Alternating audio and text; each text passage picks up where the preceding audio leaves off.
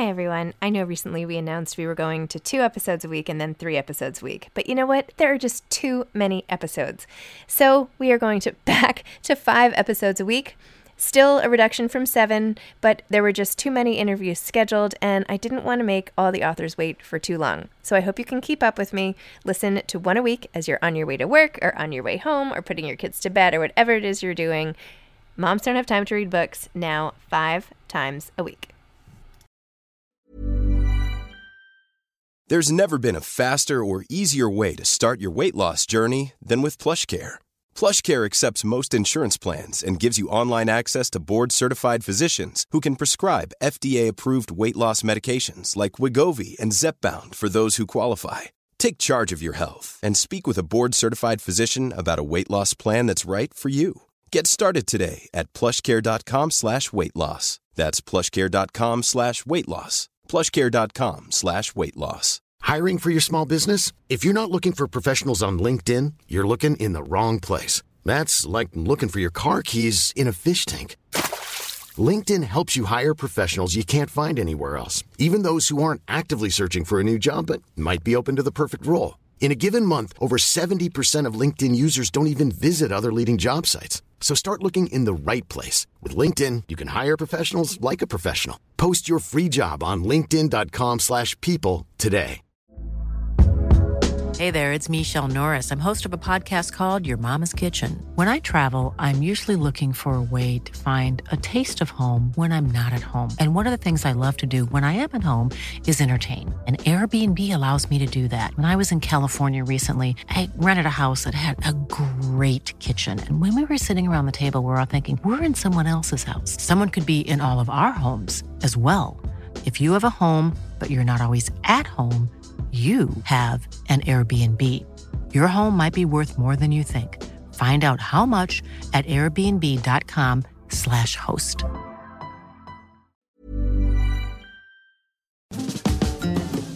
Hi, I'm Zibby Owens, and you're listening to the award-winning podcast, Moms Don't Have Time to Read Books. If you like this podcast, you will love my new anthology called Moms Don't Have Time to Have Kids. Check it out, and you'll hear from 49 authors about all sorts of things moms don't have time to do. All the authors have been on this podcast. Also, check out my TikTok, @with Zibby and Tracy, my other podcast, Sex Talk with Zibby and Tracy. Check out Moms Don't Have Time to Write on Medium. And of course, my new publishing company called Zibby Books. And now back to our daily author interview site and a quick hello from some of my kids. Hi. Hi. Hello. Enjoy the show. Nikki May is the author of WAHALA, a novel. Born in Bristol and raised in Lagos, Nikki May is Anglo-Nigerian. At 20, she dropped out of medical school, moved to London, and began a career in advertising, going on to run a successful agency. Her debut novel, WAHALA, was inspired by a long lunch with friends. It's published around the world and due to be turned into a major TV series. Nikki lives in Dorset with her husband and 2 standard schnauzers. Welcome, Nikki. Thank you so much for coming on Moms Don't Have Time to Read Books to discuss WAHALA. Thanks for having me, Zibby. Oh, I love that cover. I still have the galley, but this is one of my favorite colors, so I'm very excited about it. Hot pink. Hot pink. Gotta love it. Okay, would you mind telling everybody listening what your book is about? And then I want to know what inspired you to write it. Why this story? So it's my debut novel. It's called WAHALA, and other people are describing it as Sex and the City with a killer twist. And I'll take that. It's a modern subversive take on friendship, family, and culture, but it's underpinned by this rather epic revenge twist. Excellent. Okay. Debut novel. How did we, just go back in time first. How did we get right here? Like, where did you always like to write? How did you end up writing your debut novel now? I've always written, whether it was angst-ridden, terrible poetry as a spotty teenager. And then I worked in advertising most of my life. So I was writing technical copy for telecoms clients or books on mindfulness. And I'm a writer. I doodle. I've always got a pen and pad in my hand, even if I don't ever read back what I've written. And I've always wanted to write a book, but then don't we all? And I put it off because I always had work to do and much more important things to do until we sort of downsized the business and went more into consultancy. So I had more time on my hands.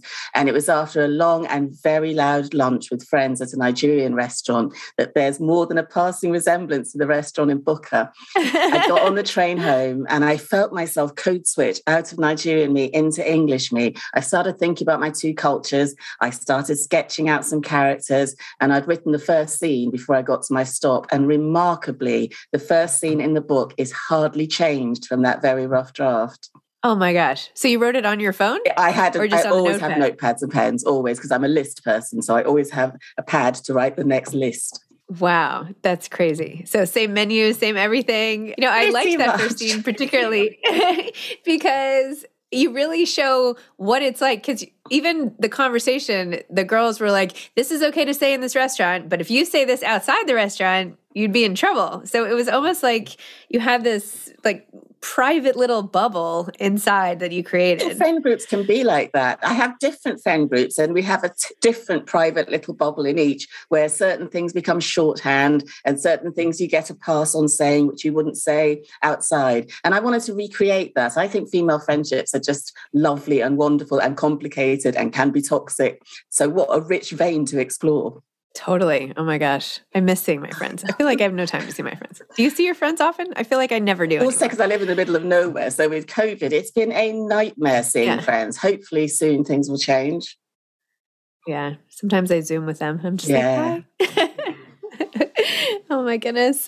Well, I have to say, I really related to a lot of Boo's issues here with her husband and her kids and, her daughter, I should say, and how she had to navigate, even though he was this charming Frenchman, how he would just, try to make up for everything with a very charming kiss and then run off and do his things. And even the simple things like why can he not look at the calendar? Like it's on the calendar. Why does his work calendar trump my calendar? And then what she ends up doing about that ultimately, which I felt like there was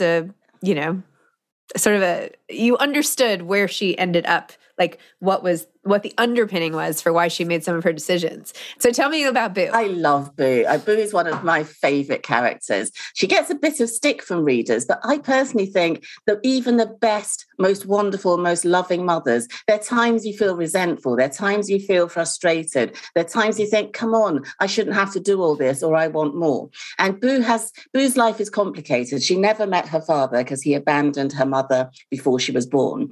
And it really didn't help her. Her mother had to move back with her parents. So she was brought up in a white Yorkshire village, in a white family with a white mother, a white stepfather, white siblings. And she never felt like she belonged. She felt disconnected from herself. And this absent father informed all her opinions about Nigeria, about Nigerian men, about Black men, and not in a positive way. And then she's tried to adapt all her life to either blend in or fit in or to be accepted. And that sense of not belonging is very common when you're mixed race. You often feel that you're not sure where you fit in. You go there and you're an outsider. You come here and you're an outsider. And sometimes if you adapt, you can actually get disconnected from who you really are. And I think Boo feels that disconnect, which means when Isabel, scheming, manipulative Isabel comes in, it's so easy to pull and push buttons and to insinuate and to persuade Boo to do things that maybe Boo wouldn't have done. Don't get me wrong, Boo's mistakes are her own and she's got to own them. But I think being a woman is quite complicated. And sometimes if you're fragile and somebody knows just what strings to pull, you can be set off the track. It's so true, especially with encouragement from your peers and all of that.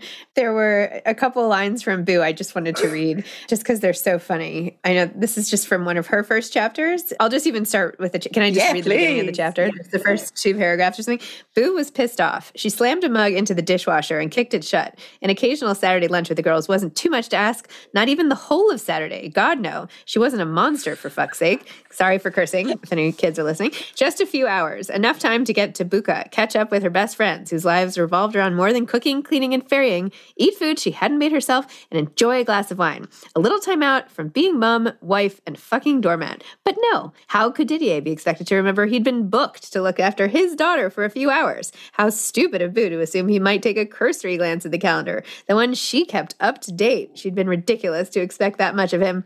Not when every morning he stood in the exact spot and asked, "Have you seen my keys?" In front of you, moron, she didn't say. Oh, it sounds so good when you read it. I want to read that book. Oh, thanks. And then there's so much of this. Yeah, Boo was having a shitty day. Another shitty day. It's so funny. And I think some of these problems are universal. I think all women have these issues or come across these problems. Yes. Or they don't always say them, right? No, but flawed characters are so much more interesting than wonderful, perfect people. So even with my friends, I like a bit of spice, a bit of flaws. So I definitely had to have that in my characters. Totally. Yeah, you're right. Wednesdays to Fridays, Boo was a stay-at-home mom, flattened by resentment and bitterness, unappreciated and bored. What do you want? She asked herself. A fucking medal for doing the school run? A round of applause for sorting out a wash? Getting Sophia and Didier fed and out of the house this morning had been like herding cats. And you like went on with all the stuff. Oh my goodness. Anyway, I just love her.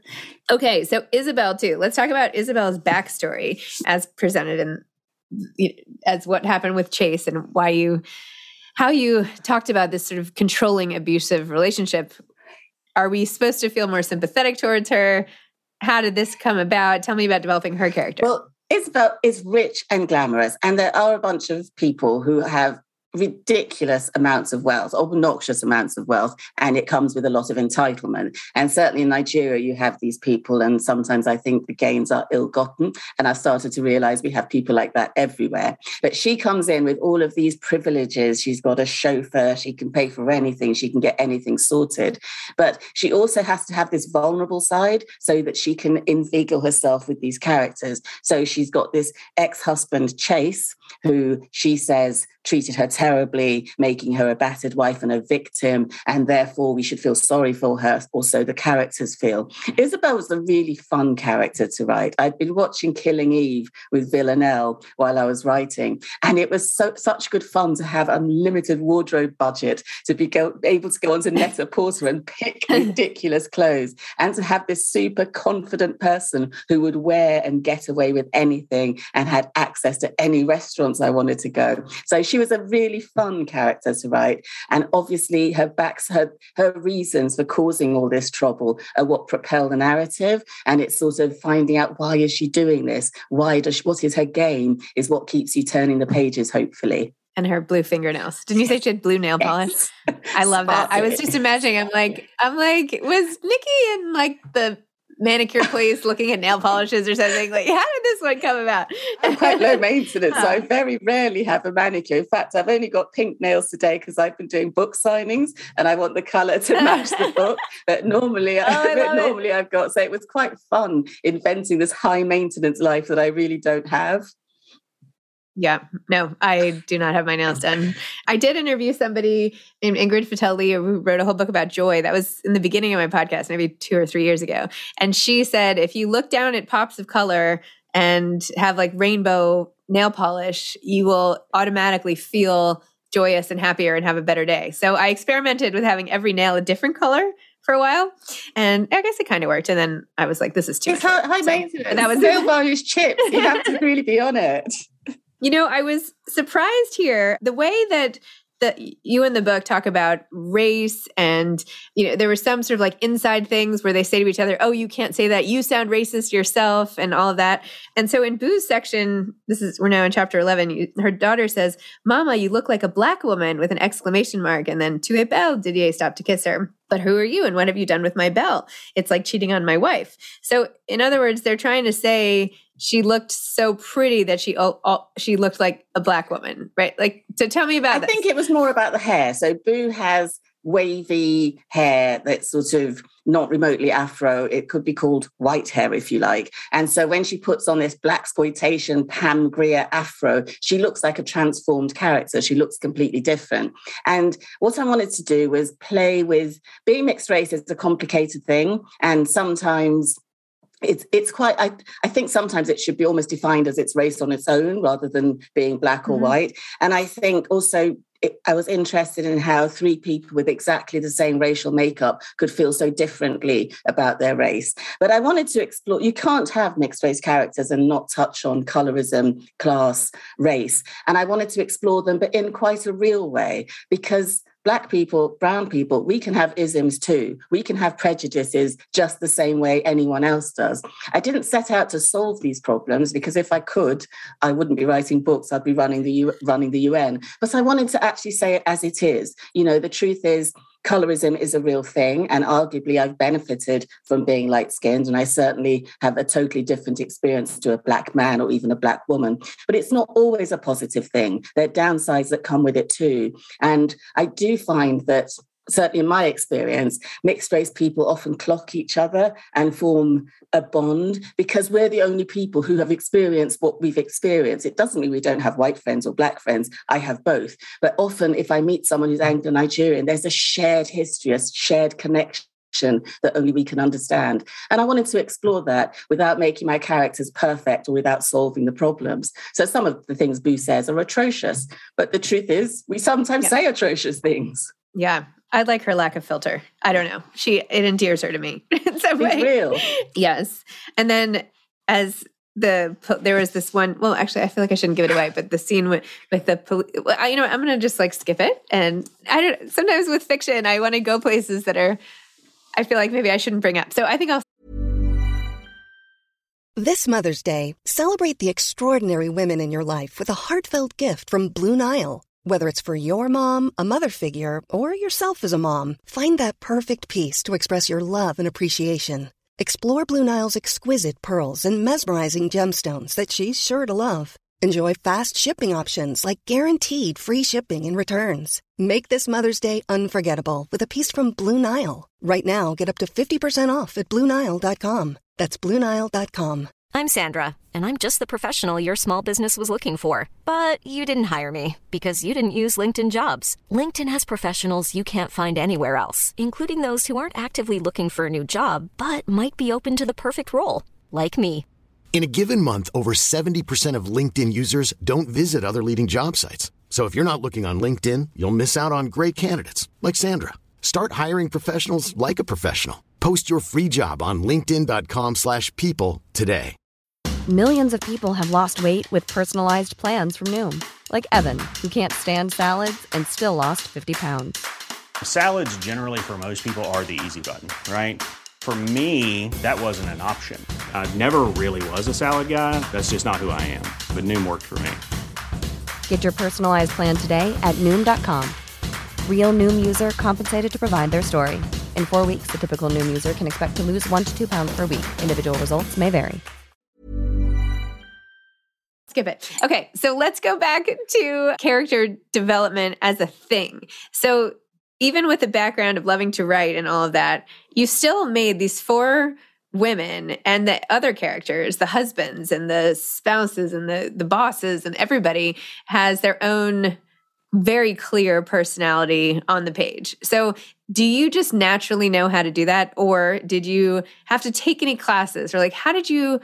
I find that very challenging to do. So how did you do it? I've worked in advertising all my life, and I've worked in planning and in copy. And with advertising, there's no detail that is too small. When you've got a 30-second commercial, everything has to be perfect. So there's so much work that goes into the background. I mean, we could do a year's work to shoot 30 seconds. So I'm really about the planning stage. So I had this spreadsheet. It was ridiculous. When I printed it out, it was taller than me. It went through for each character. There were about 100 questions I had to answer. I had to know everything, their inside leg measurement, how old they were when they walked, their favorite color of lipstick, the first boy they kissed, their favorite record. I mean, things that would never, ever make it into the book, how they'd react if X happened or Y happened. And I kept building this spreadsheet and also making sure that my girls were different. Even little things like, do you drink tea or do you drink coffee? Or are you more of a chai latte type of person? Which meant I got to know these people so well. I probably know them better than I know myself.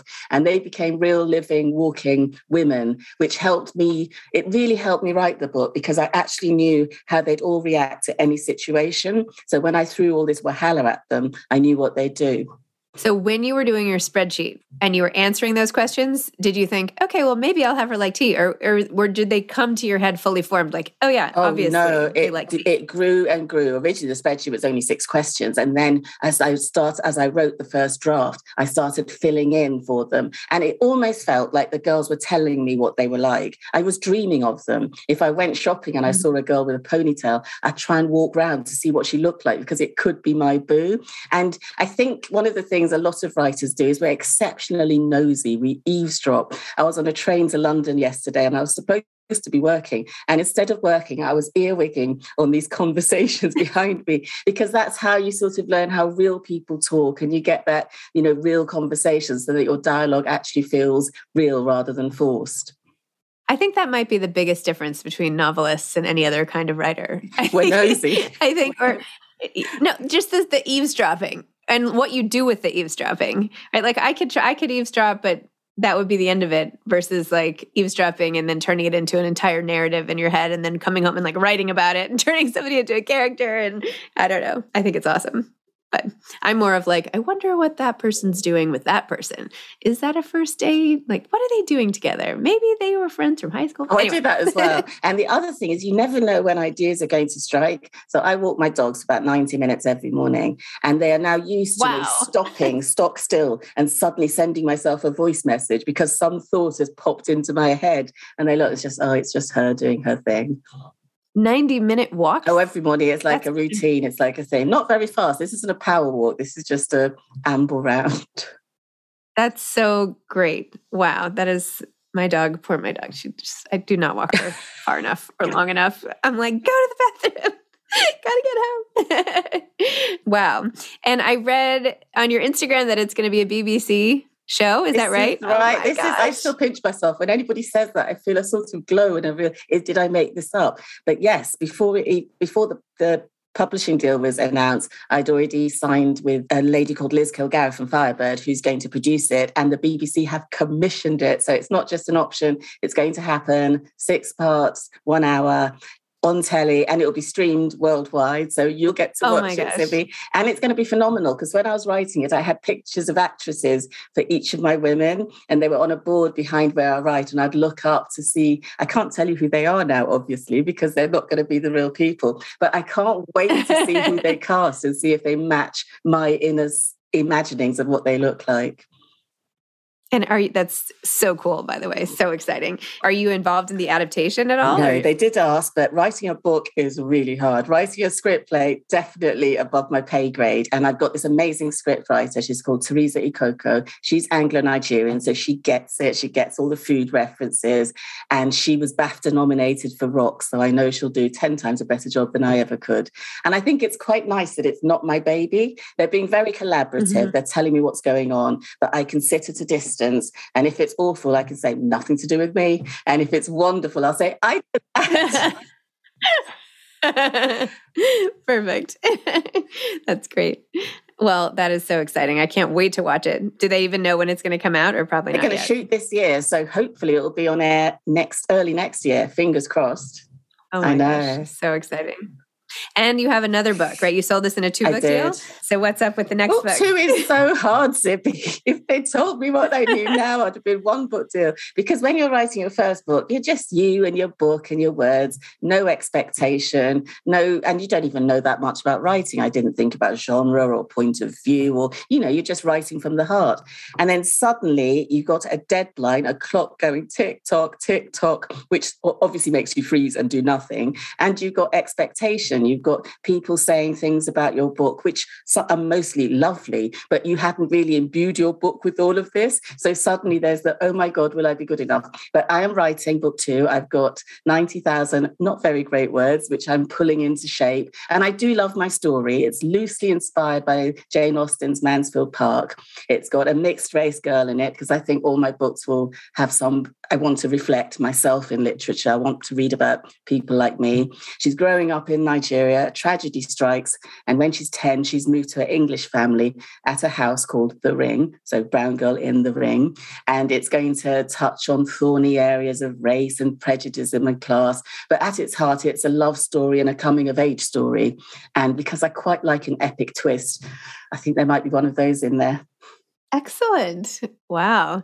Well, if it makes you feel any better, basically everybody I interview says at the start of any book, they feel the same way. Like, I don't know how I do it.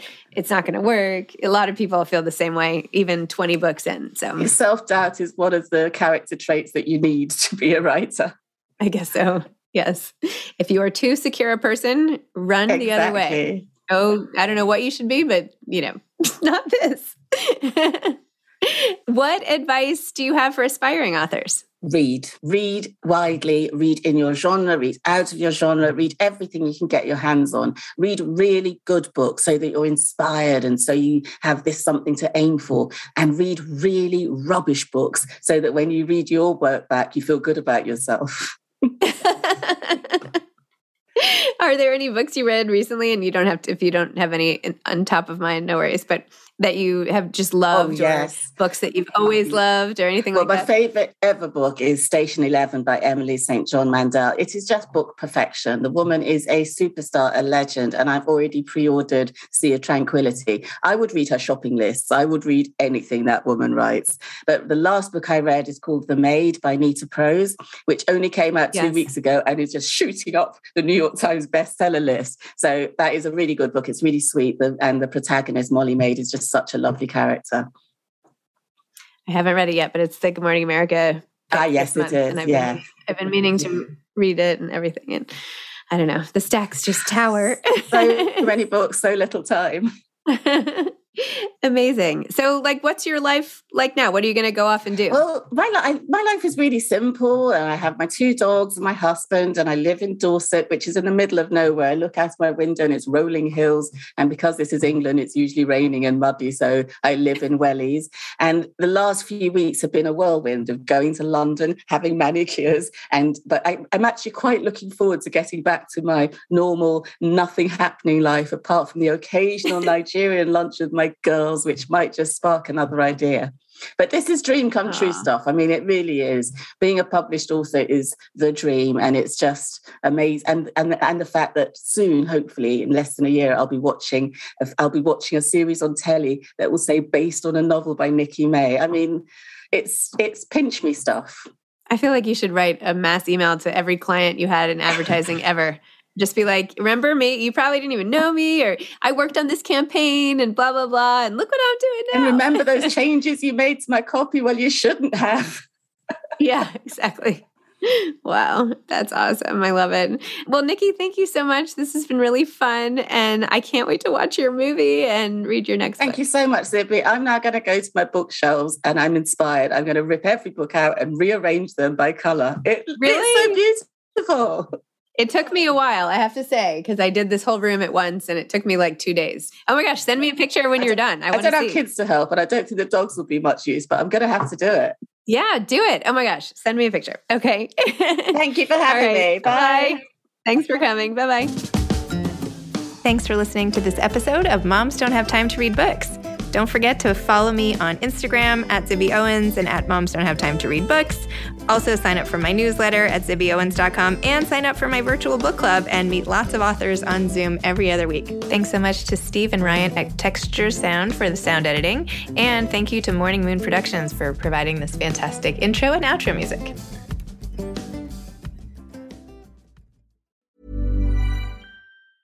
Hi, I'm Daniel, founder of Pretty Litter. Did you know cats tend to hide symptoms of sickness and pain? I learned this the hard way after losing my cat, Gingy. So I created Pretty Litter, a health monitoring litter that helps detect early signs of illness by changing colors, saving you money and potentially your cat's life. Pretty Litter is veterinarian developed, and it's the easiest way to keep tabs on your fur baby's health right at home. Go to prettylitter.com and use code ACAST for 20% off your first order and a free cat toy. Terms and conditions apply. See site for details. Mom deserves better than a drugstore card. This Mother's Day, surprise her with a truly special personalized card from Moonpig. Add your favorite photos, a heartfelt message, and we'll even mail it for you the same day, all for just $5. From mom to grandma, we have something to celebrate every mom in your life. Every mom deserves a Moonpig card. Get 50% off your first card at Moonpig.com. Moonpig.com.